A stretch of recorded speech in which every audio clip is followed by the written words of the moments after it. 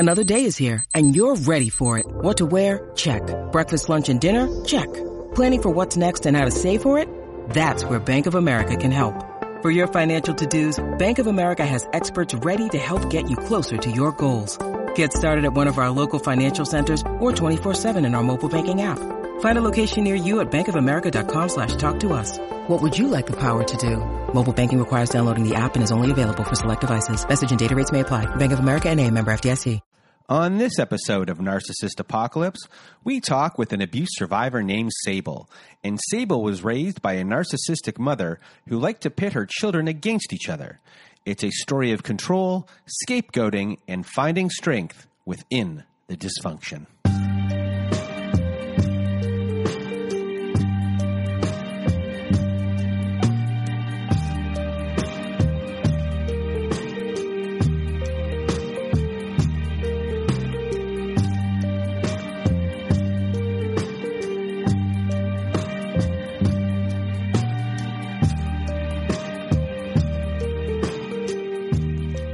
Welcome to Narcissist Apocalypse, a podcast that gives a voice to survivors of narcissistic abuse.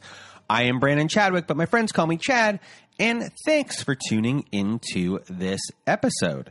So what is a narcissist, you may ask? Well, for the purposes of this podcast, we refer to a narcissist as anyone who has displayed a pattern of behavior that shows a limited capacity to appreciate others' perspectives. It is that simple.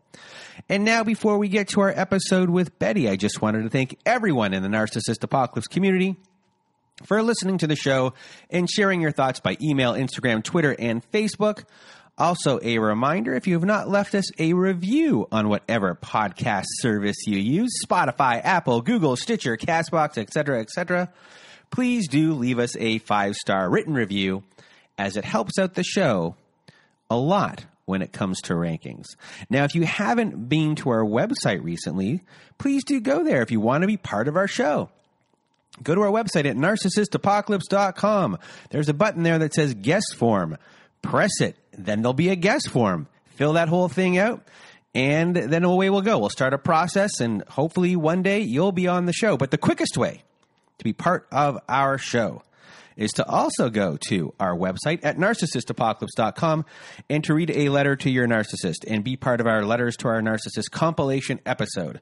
We have a voicemail recorder on our website there, and, it says send voicemail. You press on that button, and away you'll go. That's the second time I've said that. You press it. It records to 5 minutes. So if you need to record for 10, record for 10. You press it twice. 3 times, 15 minutes. Do it as many times as you need. We are accumulating these letters for a volume 3 of that episode. So send in those voicemails. But if you want myself or my old pal Melissa to read your letter instead, just send it to narcissistapocalypse@gmail.com. Other things that are going on the website, we're offering high conflict parenting courses that can be found at narcissistapocalypse.com/courses. Yes, we have now partnered with an online parenting company called Online Parenting, and many of the courses we are offering were created by Bill Eddy. And if you've listened to an episode last year with a divorce lawyer named Helen, you'll know that Bill Eddy is an expert in dealing with these individuals in court, and now he's helped create many parenting courses as well to help you through divorce and to help support your children too. These courses are the most widely recognized courses by family courts across the country. So if you want to support the show and are looking for guidance, please do go to narcissistapocalypse.com/courses. And what else do we have here? We have our other podcast, our sister podcast, Narcissist Apocalypse Q&A. It is now available for your listening pleasure, where we talk to therapists and coaches and lawyers and researchers about narcissistic abuse. In the upcoming episode this week, we'll be discussing attachment styles and trauma bonding with Tali Kadosh. And if you're looking for a therapist or coach like Tali Kadosh from our Q&A podcast or others like her, please do go to abusetherapy.org. That is abusetherapy.org. That is where we have a directory for therapists and coaches. If we don't have someone in your area, let us know and we will help find someone for you. Using abusetherapy.org helps support the show. But do you know what else helps support the show? our Patreon. Yes, we started a Patreon. If you want to hear episodes that never made it to air, follow-up episodes with former guests, and much, much more, join our Patreon. We're releasing new content on there every week. So to help support the show, become a patron of our Patreon at patreon.com/narcissistapocalypse.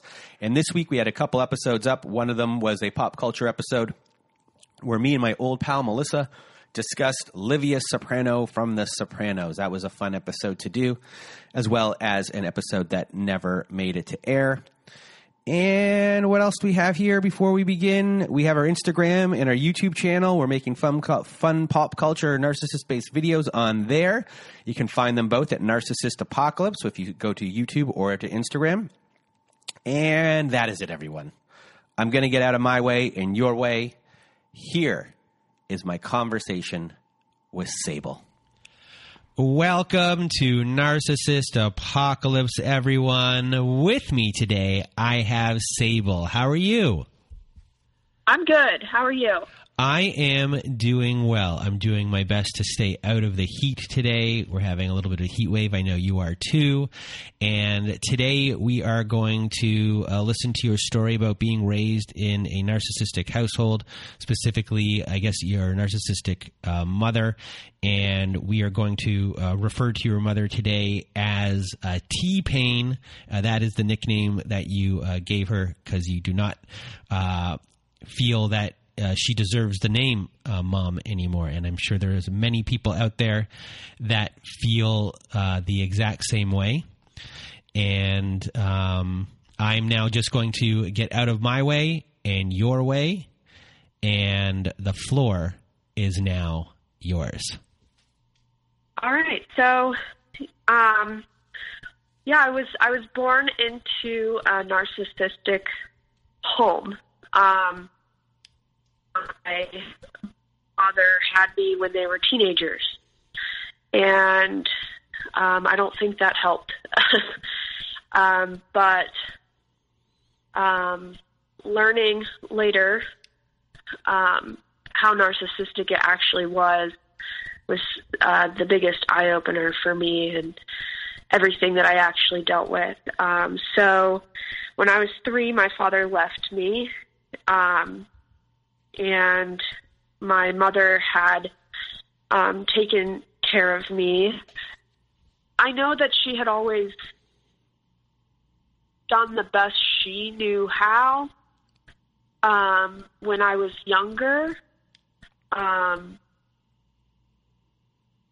But as time grew, it definitely became more selfishly motivated on her part. I know when she met a man who was 10 years older than her, lived in the same neighborhood complex, and when I was a baby, she would leave me in the crib sleeping while she would go and spend hours with this guy. And my grandma actually, she told me this because she came over, surprise, and my mom wasn't there. So I know she was kind of after her own heart. Which when you have a kid, it shouldn't be that way. And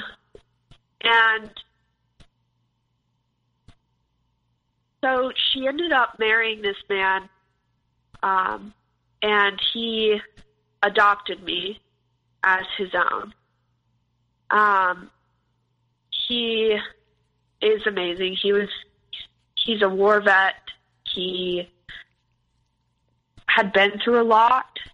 I know he wasn't the best father I could have ever had, but he's always been consistent and always there for me and always understanding and listening and loving me and hearing me out. However, that wasn't the case for my mom. She may have been jealous of that quality. I don't know. But having them get married, and he had 2 kids of his own. And those 2 kids, they they were not very nice to me. So they were manipulative, and they probably were going through their own understanding of what actually was going on too. They were definitely older, but they were. So how old were you when your mom got remarried to this man, or when T-Pain got remarried to this man? Yeah, I was 3 when all of that happened. So I know within a year it was like married, adopted, and then how old are your siblings? So my oldest is, oh gosh, so he would have been 12 when I was 3, I think. And then my sister, my stepsister, adopted sister, she is 2 years older than me. So she would have been 5. So for all intents and purposes, you're growing up with them, and to you, they're not even in a certain way adopted or half siblings, because it's pretty much all you know is having correct. them.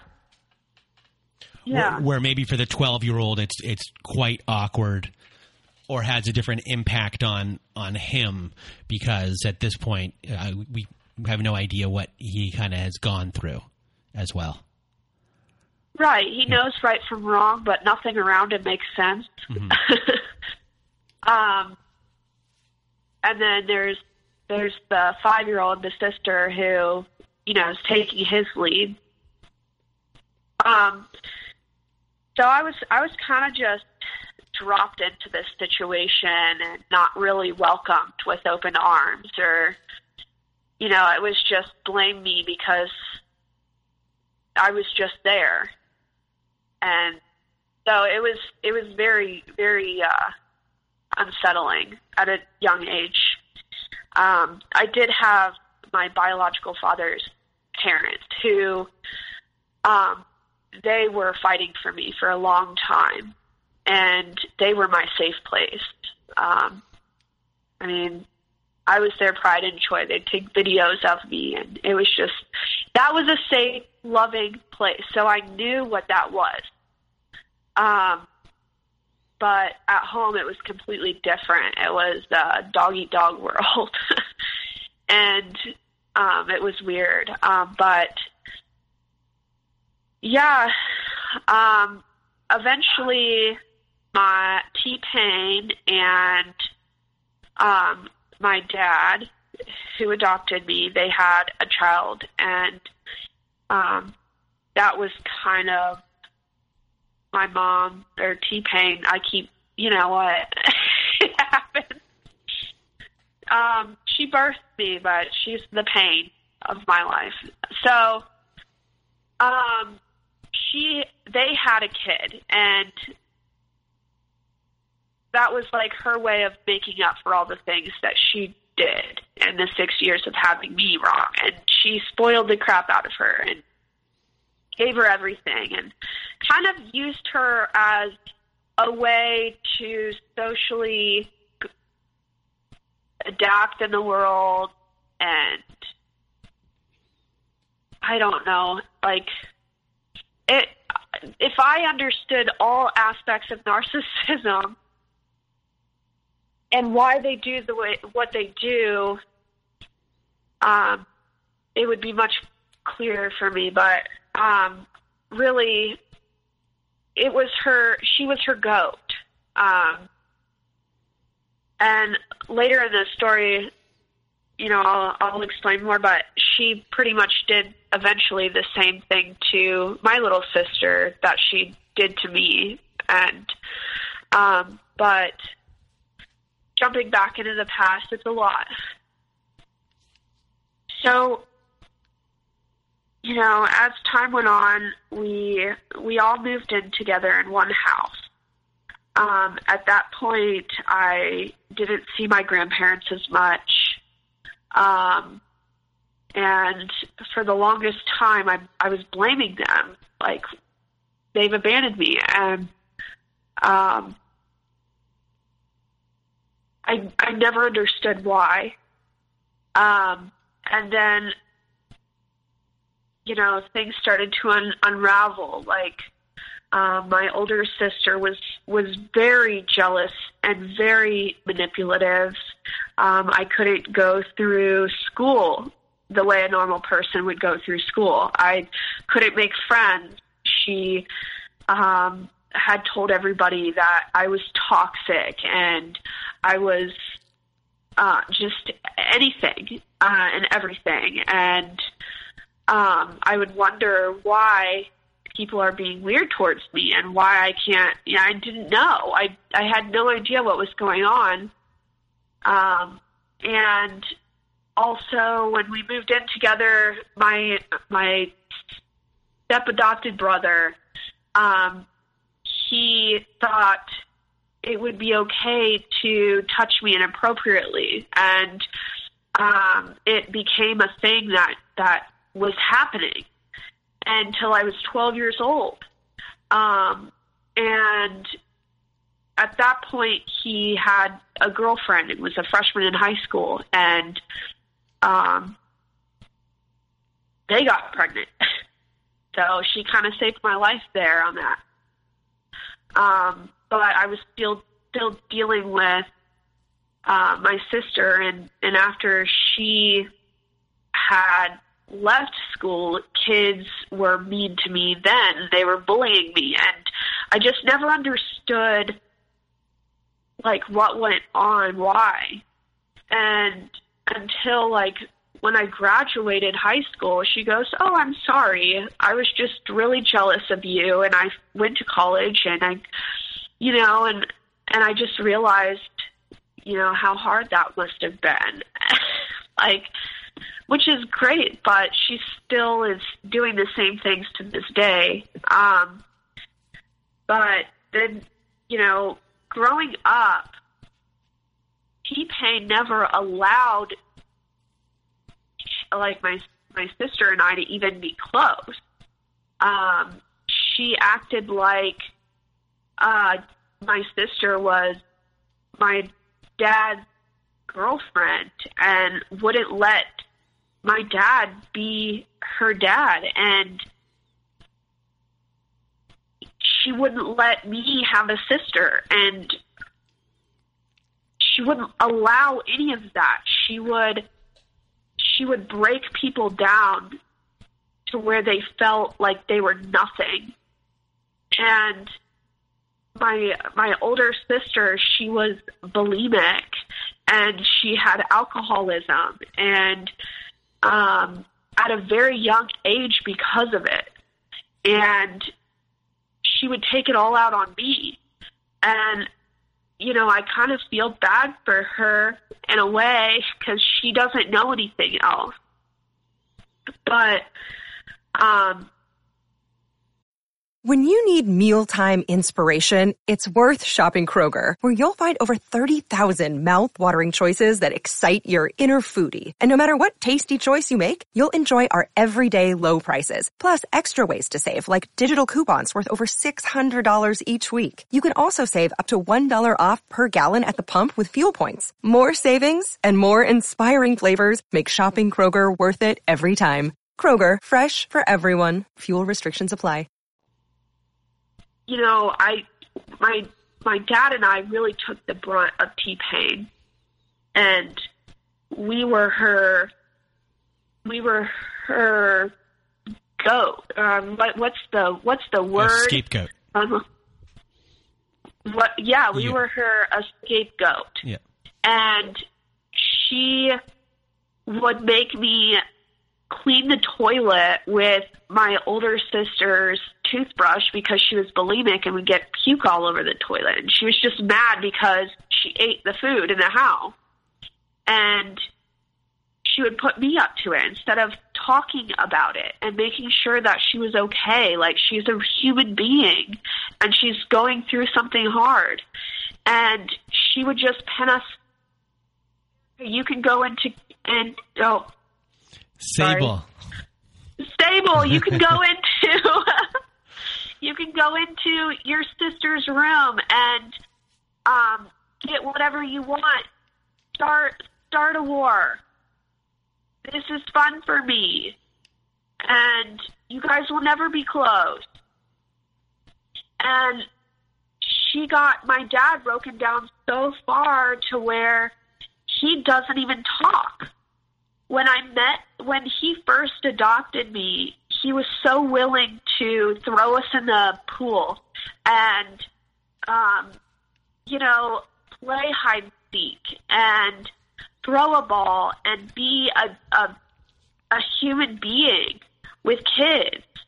And they later got a divorce like 3 years ago. And at the end of their marriage, he was quiet. He wouldn't talk. He wouldn't laugh. He sat in a chair all day long and didn't move. It was awful watching, and I felt that same way. She took away friendships from me. She took away family members. She broke me down to where I had no self-worth. And I was scared to go to college, and I was scared to grow, and I was scared to even ask for the little things that people actually ask for in life, as far as like, how do I get to where I want to be, and what do I want to be, and how,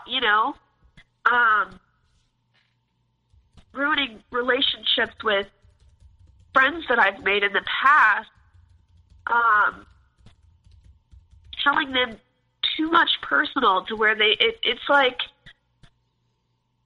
taking what she does and how she reacts to a situation that's normal. Me, as a small child, walking up to a teacher, thinking that when another kid was hugging that teacher, and me thinking that kid bit the teacher, I bit the teacher, and she just, like that, I thought that was a form of affection. I didn't know. And she took something like that and twisted it to where she looked amazing. I looked like a terrible kid. It's like this is the kind of stuff that happened all my life, into my adulthood, with family members and friends, and especially after being 18 years old, 17 years old, and getting raped and having to have a child from that rape. She used my parents that I picked out for her own gain, and did not support me at all through the rape and the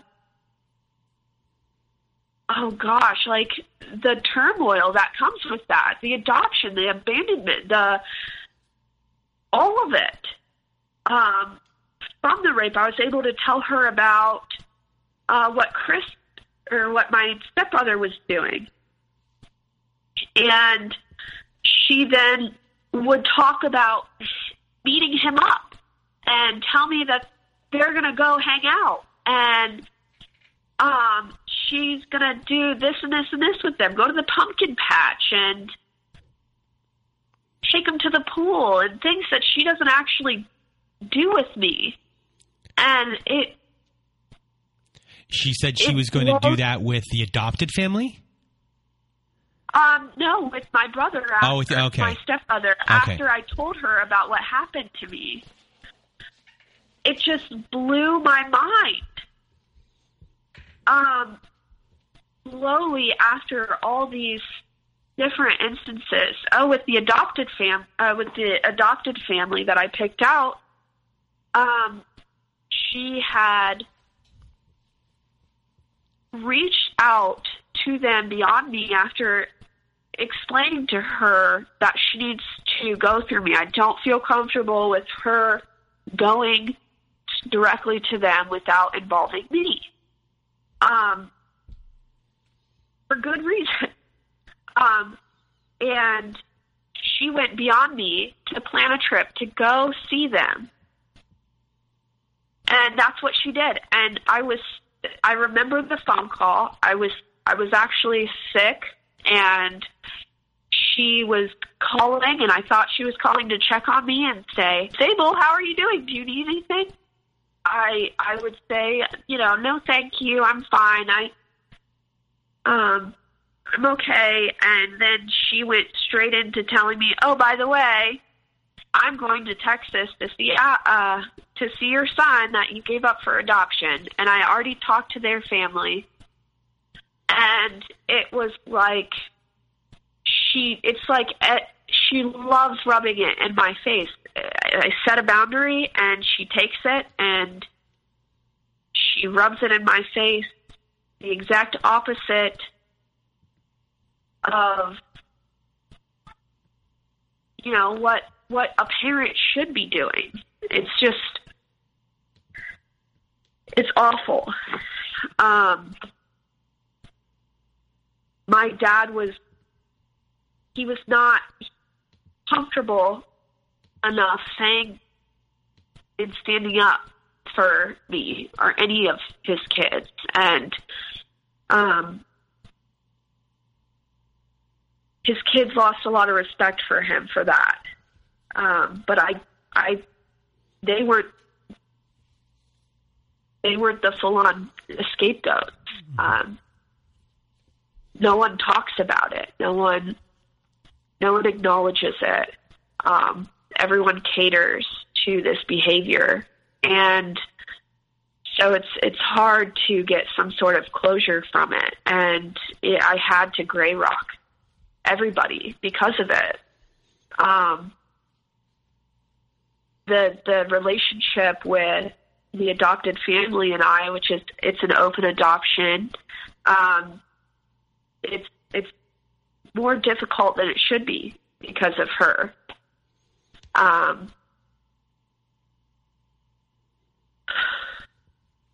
It's a lot. It's a lot of years of a lot of abuse and a lot of crossing boundaries and suppressing feelings and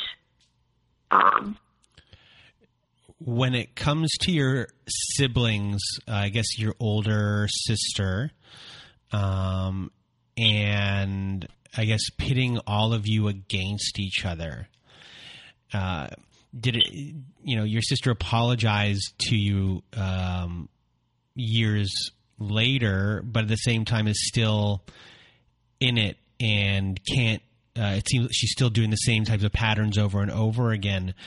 Is she conscious of what has really happened in everyone's role, or she just saw that she didn't do this properly or she didn't treat you well and has, in a sense, not looked inward as to why that has happened? You're right on about that. She's conscious of her action. She's definitely, I think, reflected within herself, and it's very narrow. She has not dug deep and does not realize why these things have happened. Does she have a relationship with with T-Pain? She does, yes. And I was very surprised. And she actually would invite her to family functions, like her child's birthdays. And they would go snow tubing together. And they would have visits together. And, when you're at a family function, or when I'm at a family function and around the family members that T-Pain has affected, my grandma, who she won't give her great grandma's wedding ring back because of selfish reasons. And my adopted grandma, she's up there. She just wants her great grandma's ring. And, adding that stress is awful. And, being being around the people who have been affected by T-Pain and going into these family get-togethers and functions like the birthdays, most specifically it's the birthdays, it's hard to be around that and having nobody say anything and having like my sister not see how it affects everybody and not even understand how much it affects everybody. I mean, my dad, who has to see her at his actual blood daughters and grandchildren's birthday parties, and his ex-wife, who has caused him so much pain, how can he enjoy those little things? How can he enjoy his kids and the joy that life brings when the biggest pain is around and constantly is around? And unless my sister sees why, like you said, and digs deep, and why is this happening, and why, then everyone's going to be so uncomfortable, and she just adds to the problem.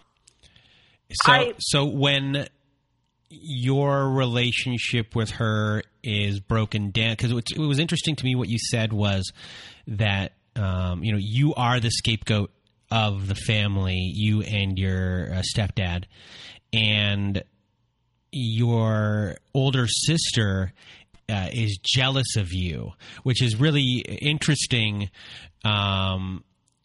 just to kind of hear that, because she's, I like to look at it in the sense of like, she's angry at you for something that wasn't your fault, and or whatever was going on, and whatever her relationship with T-Pain was, and instead of taking her anger out on the person that should have the anger taken out on, she's still so far in it that she's taken it out on the wrong person her whole entire life, and just kind of doesn't know really still kind of what's going on. Does your younger sister have the same issues? Do you have the same issues with your younger sister, or does she have was she the complete golden child to your younger sister?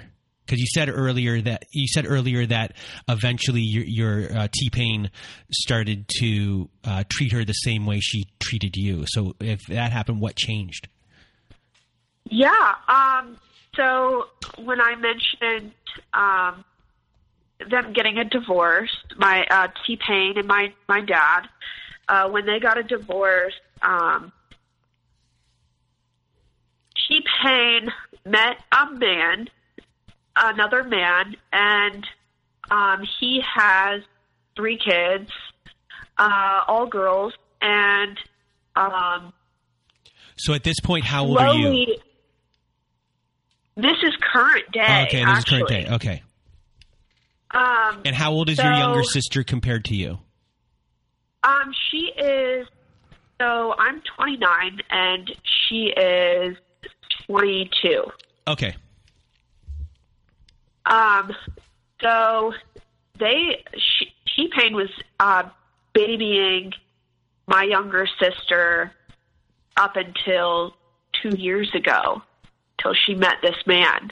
And your your relationship with your sister up until that point was, how would you characterize it? A roller coaster. She had always been my safe place beyond my grandparents. So I took on the role of really protecting her from everything happening in the house, doing my best to protect her from my older brother, doing my best not to let my older sister bully her like I was bullied. I took on this role, this parenting role of nurturing and protecting her and making sure she is developing properly, and finding friends. And I took her out one day and we went around the neighborhood and kind of went friend shopping. I'm like, you've got to have some friends. So kind of at an early age, I really did know what was going on and was able to help her. At that point, though, when he was using her for social status and whatever selfish reason and motive she had, my little sister did have a lot of friends, and some were sheriffs of the town and, you know, detectives, and that was a sense of, you know, a lot of them were well off, so they, you know, it was a sense, it was all fake. And eventually my little sister was fed while I was just kind of out there trying to get away from it all and figure out life. T-Pain really got into my little sister's head, and it created space between us, and space that was so big that neither of us really understood what was happening. And, you know, it wasn't really fights. It was more like questions, like, why are you not coming to family functions? Why, you know, she was very confused, and I didn't know how to explain it. I didn't know how to put my thumb on exactly. I mean, it's a big statement to come out and say, T-Pain's the reason. I mean, it's just... How much fear did you have just being able to say that, knowing that there could be a huge blowback or repercussions? Were you still at that point scared of not having a family in that sense, of like not being in contact with any of them or not even having an option to? Absolutely. Absolutely. When I kind of had a little taste of it when I was 18, after I gave my son up for adoption from the rape, I was kicked out of the house because I didn't want to take birth control. It's just a personal preference. I still feel the way I do about it. But at 18, I kind of was kicked out into the world. I lived in the side of a tiny little motel in the side of a bar. Shouldn't have even been there. It was sketchy. But I worked as hard as I could as an aide, and, you know, I did what I could. So I was already really scared of the world and facing it. You know, she didn't really set me up for success to look good, or Amber even. Like, it was so easy for her to just make me look so bad, and control that relationship. And it was years. It was a good long, from the time my little sister was in high school until recently. My little sister and I have been fighting for each other for about 2 years now, and finally we're at a place where we can talk and we can tell each other that we love each other unconditionally, and we're, you know, and T-Pain left, or my little sister, and just abandoned her just recently to be with this family. And the hardest part about all of it, and my little sister and I are not exactly on the same page yet,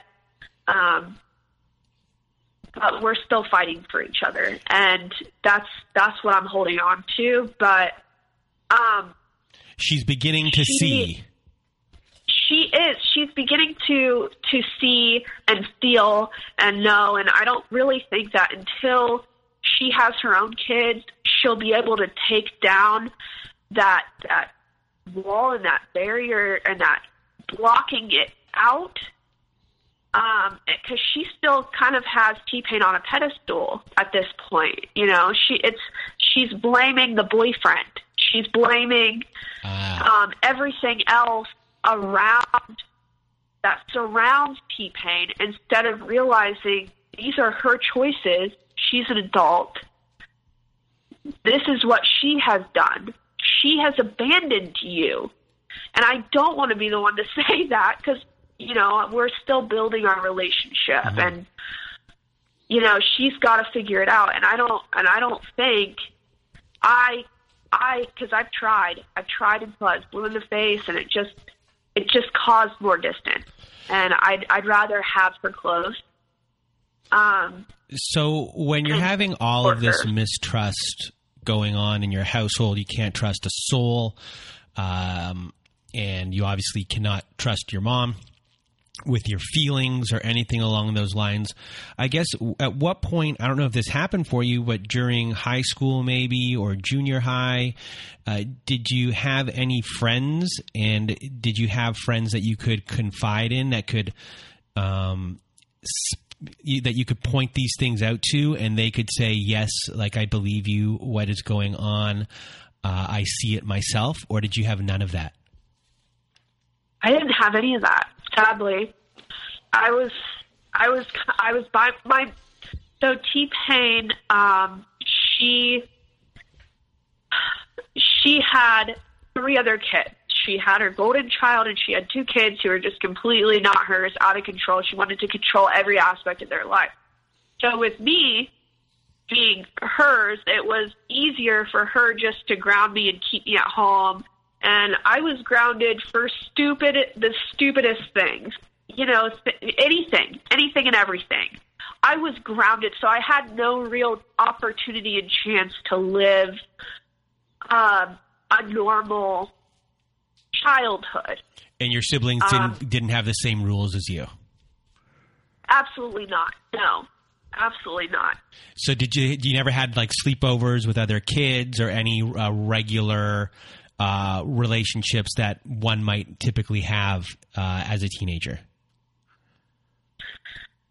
Not very often, no. She would have, so T-Pain, she's very religious, and so she would have kids from the church come over and stay the night and tell them to play and spend the night with me. And it was always just weird. You know, it was just weird. I don't know how else to put it. It wasn't a normal sleepover. My sleepovers were at Grandma and Grandpa's house. That was the best time, the biggest memories of sleepovers that I ever had. And did you confide in them about what was going on, or did you stay quiet as well? I stayed quiet. I don't think I understood that it was wrong. So did you battle depression at all?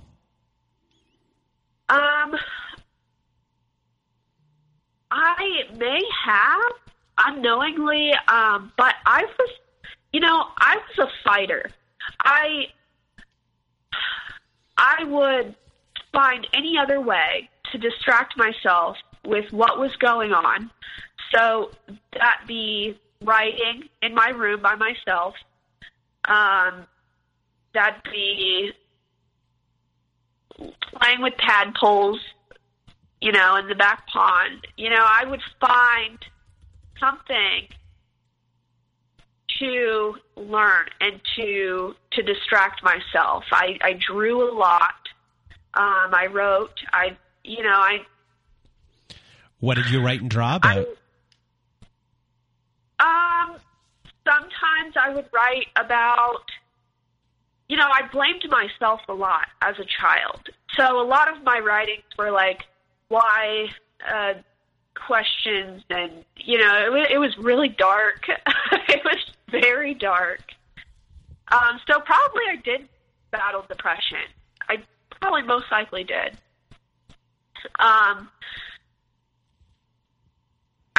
And then draw, I would draw anything and everything. I was so creative. I would find sticks and make a little tiny display, or, you know, I do just about anything and everything, creative.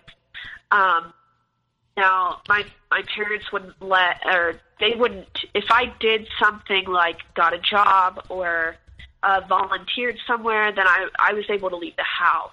But then I'd have to come right back home afterwards. So that helped.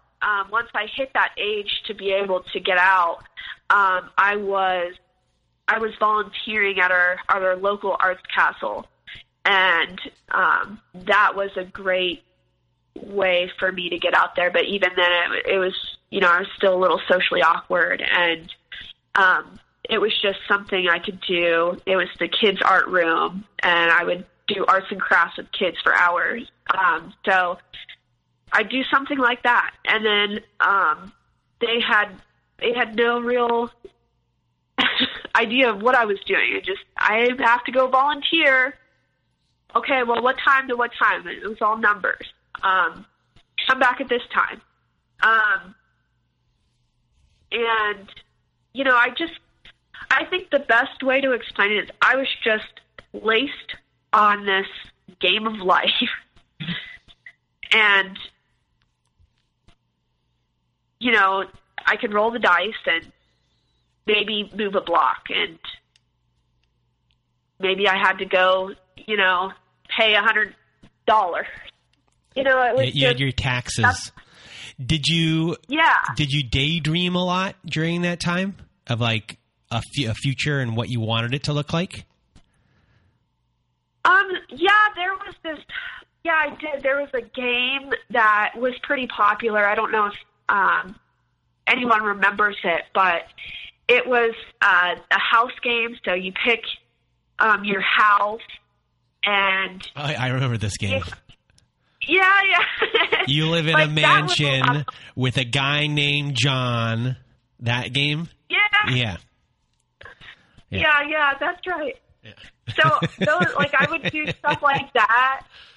But I never really dreamt of a family or anything. That was just more so the fun of it, just keeping up with the trends and trying to be a part of something, But it was even when I was out on my own, I'm like, I don't see me having kids. This rape was enough. I don't want a family. I just want to live my life to the best of my ability and try to experience every little thing that I can. That was a little dangerous, but it did lead me to my husband, who I have now. I was hugely in the music scene after I was free. I like to put it. I was free. So we met at one of his shows. He's a drummer, and he didn't want to meet anybody. I didn't want to meet anybody, so we were on the same page, and I think that's kind of what drew us into each other. And we both ended up just being really, really good for each other and allowing each other to grow and heal. And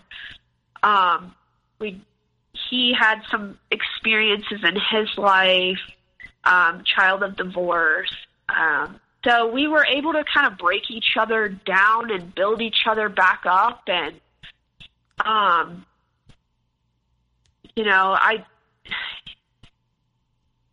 it's amazing what I got through.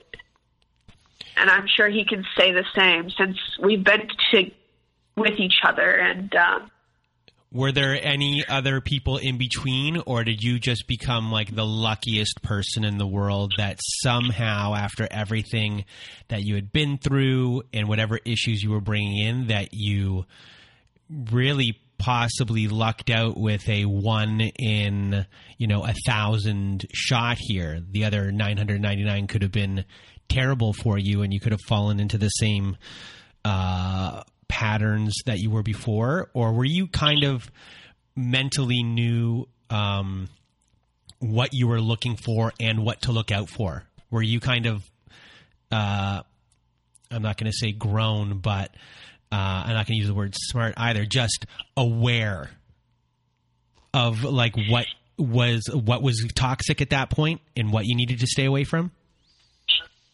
That's a really good question. I did have my one bad relationship.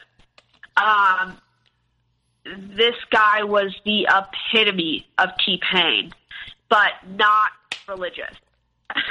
I mean, it was awful. I mean, he took from me a little bit more from what T-Pain took from me. And that actually, though, was the point where I knew that this is wrong. I should be treated like this. Like, that was just my snapping point. And that's when I was like, okay, I'm not getting in a relationship. I need to do some soul searching and really experience life for myself and not with somebody, because obviously this is just not working out. I mean, he was an alcoholic. He was abusive. It was always about him. It was constantly he was just a vampire, constantly just sucking the life out of me. Although his family was awesome. His family was really good to me. And they all knew how bad my family was to me. They all knew, well, we're gonna help you. Though, we wish we weren't like helping you as much as we were, because, I think that I had no other choice at that point. Supporting myself since I was 18 was exhausting. And I think that all of that situation that had occurred with that boyfriend who was just a repeat of the narcissistic behavior that I was used to, it opened up my eyes even more, and also gave me a safe place to where I can get back on my feet where I need to be. So I don't look at it as bully being a bad thing. And I think I break it down to, we all have that one bad relationship that we learn from of what not to do. As sad as that is.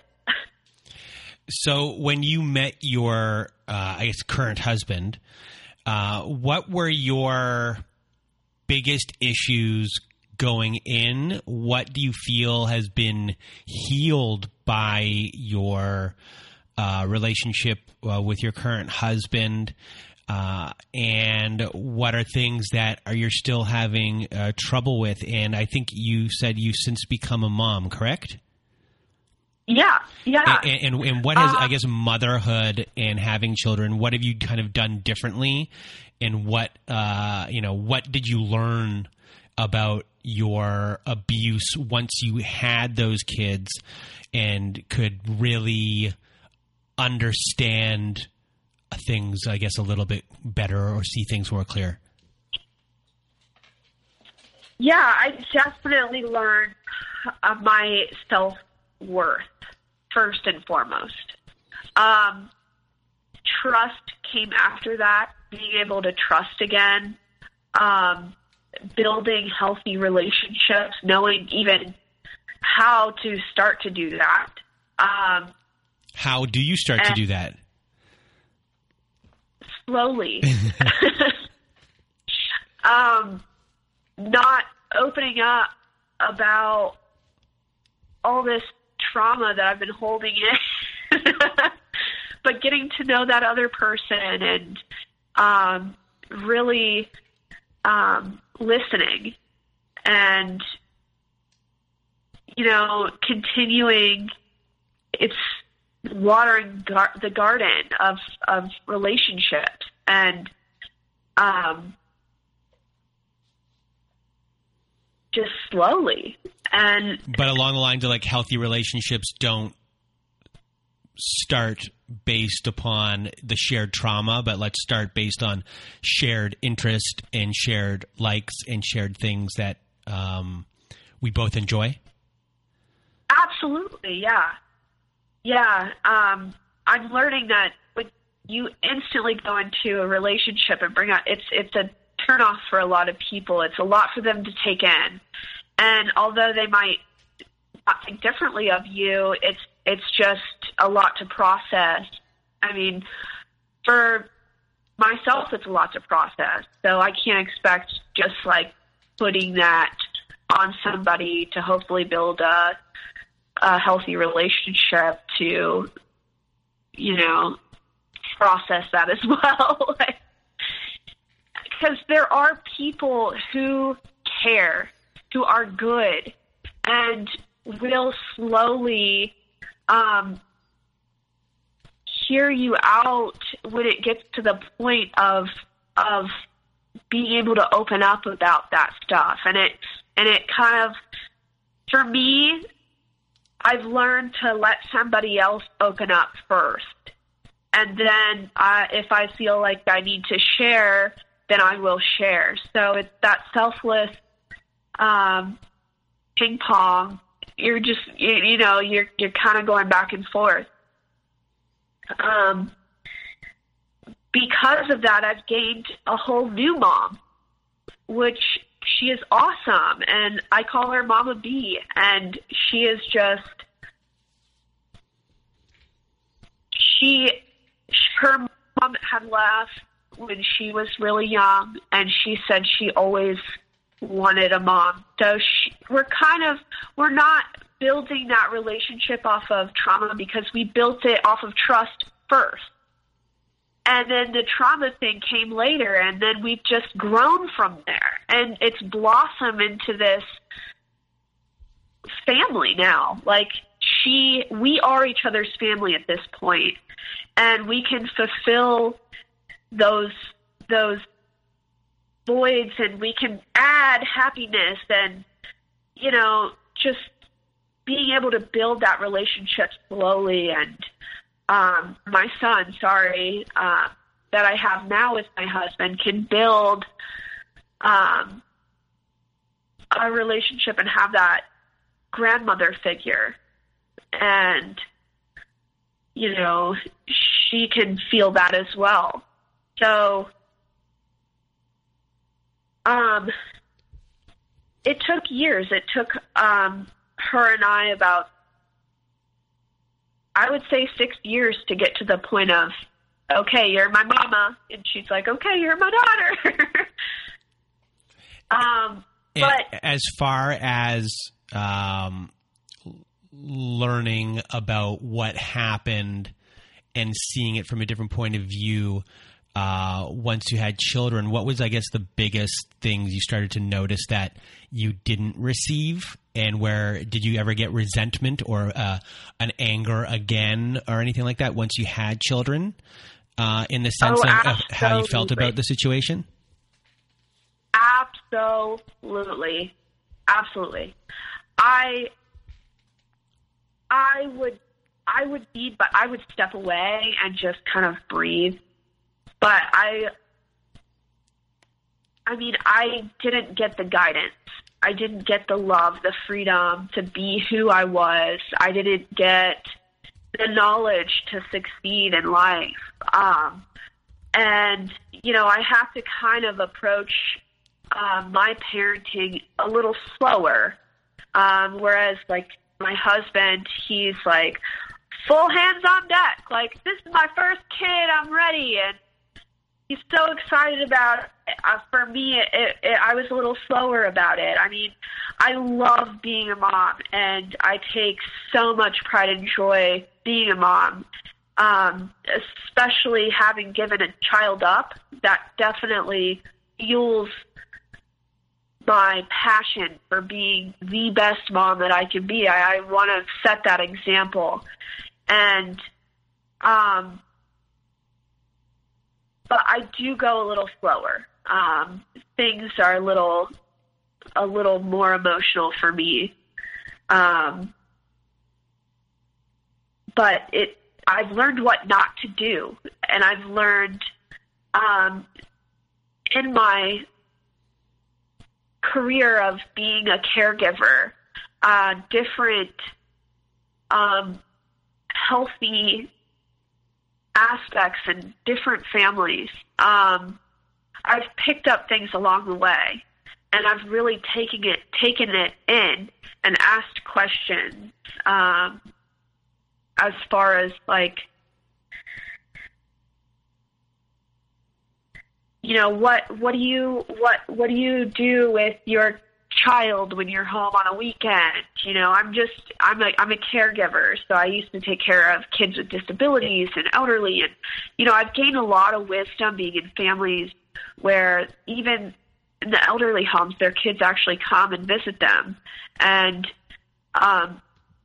care for them and want the best for them, and they're very hands-on about their care and their love, and it's unconditional. And same with the families that the kids have, they're all very hands-on. Like, okay, my kid has a disability. I want to make sure I set up my child for success. That's helped me learn a lot and has made this process of being a first-time parent, having gone through what I've gone through, a lot easier. Just knowing. But I do go a little slower. I'm a little bit slower paced as far as me being hands-on. So, And what was the biggest catalyst for you to go? Are you completely no contact with your family? At least T-Pain? Absolutely. The only person I talk to is my dad, who adopted me, and my little sister.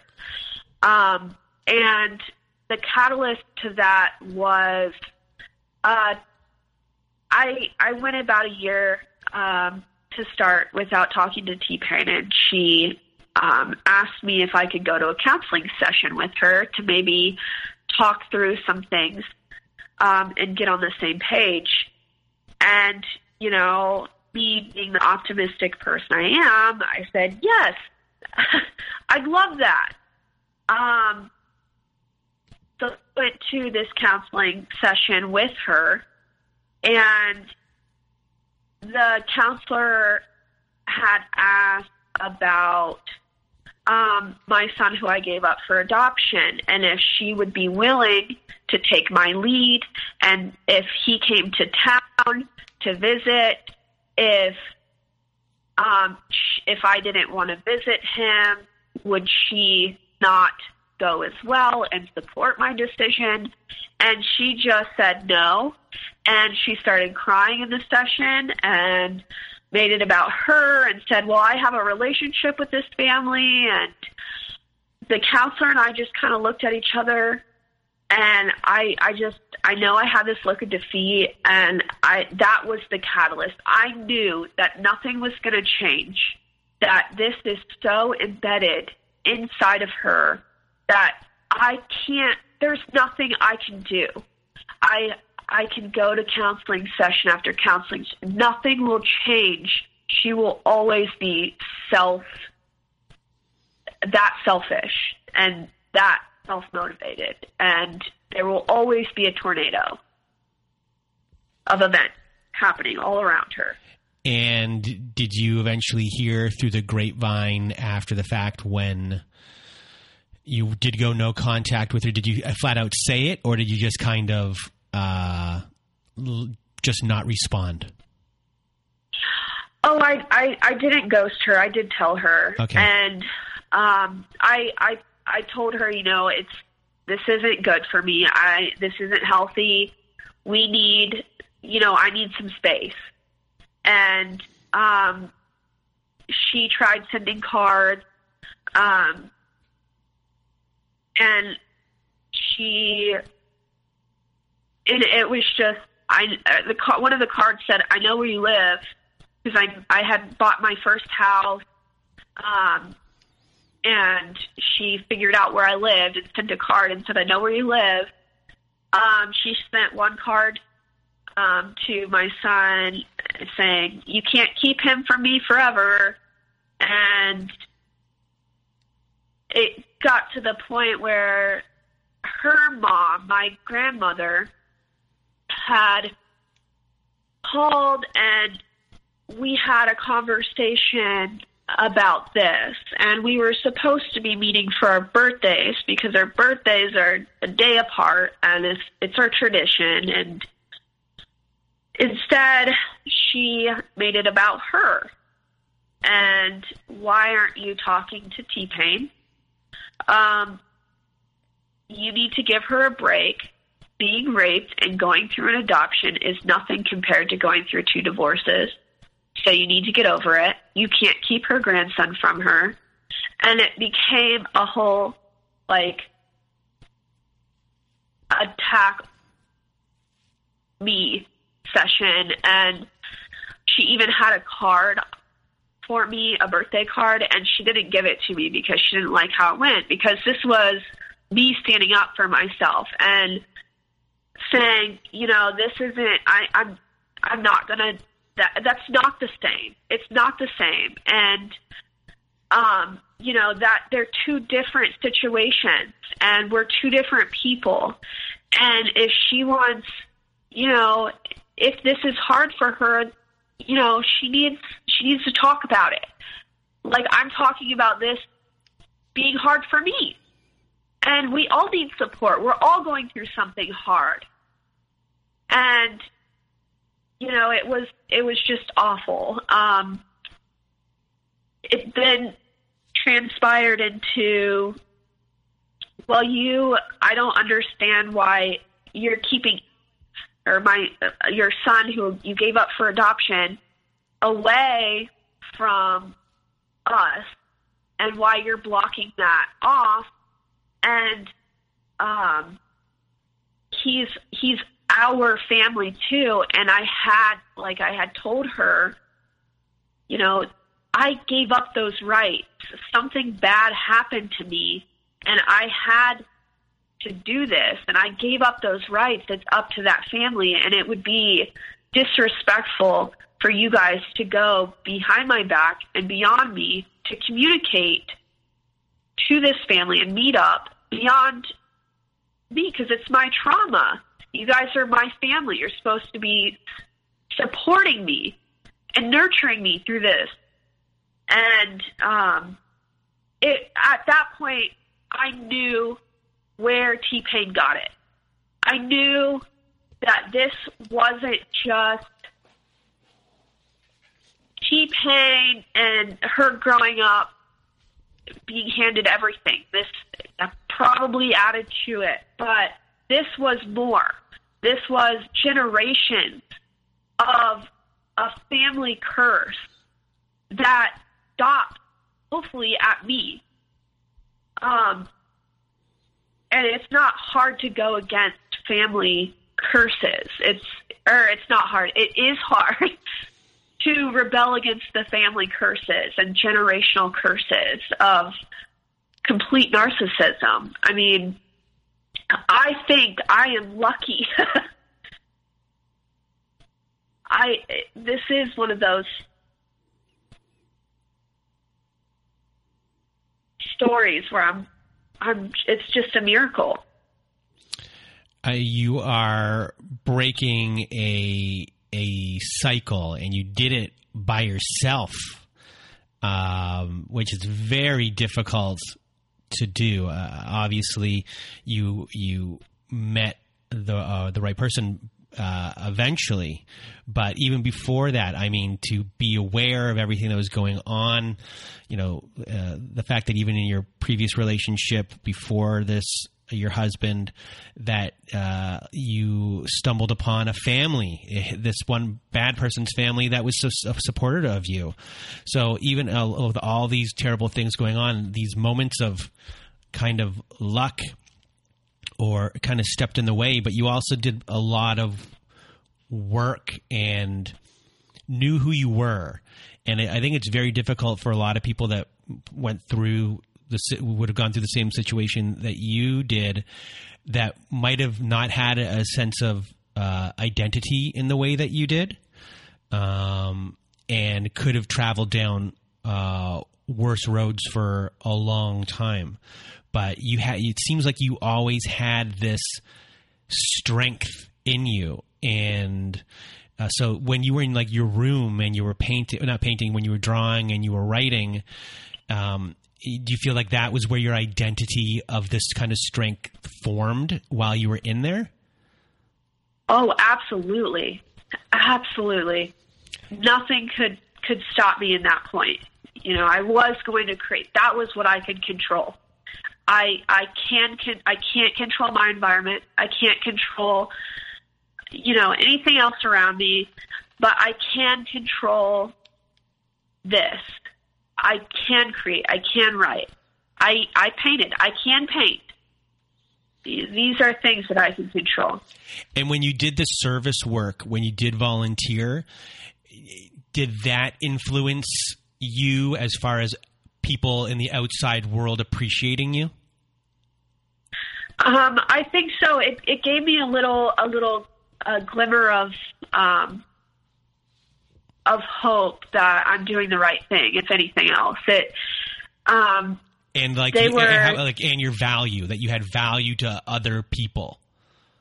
Absolutely. Yeah. Absolutely. I mean, it took me a while to understand that I did have value, but that definitely, it was a hook, it helped. Mm-hmm. So before we leave today, do you have any last words of wisdom that for people who might have grown up in the same situation that you did, currently could be in this situation right now and haven't gotten no contact, anything, because you have really blossomed, it sounds like, and have transformed what could have been a terrible situation into a life that you love and sound like you are thriving and being the best person you can be. So let us know how, your words of wisdom. Yeah. The one thing that kept me going was facing uncomfortable situations. And being confident, knowing who you are through those uncomfortable situations. I think a lot of people shy away from facing uncomfortable things because it's uncomfortable.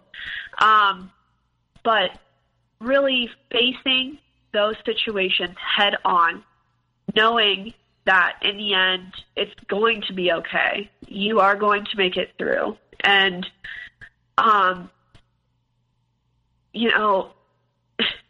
the end of the day, the sun's going to go down and the moon's going to come up and it's going to go all over again. So, just being able to realize that days go on and you can face it and, that's not going to change. That really has helped me. Well, Sable, I want to thank you for being on our show today. It was a pleasure.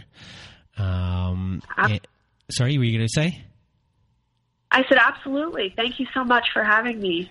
Well, it was my pleasure having you here and talking with you, and I think a lot of people will feel less alone by listening to your story. So thank you very much. And for everyone else out there who is listening, I hope you have a good night.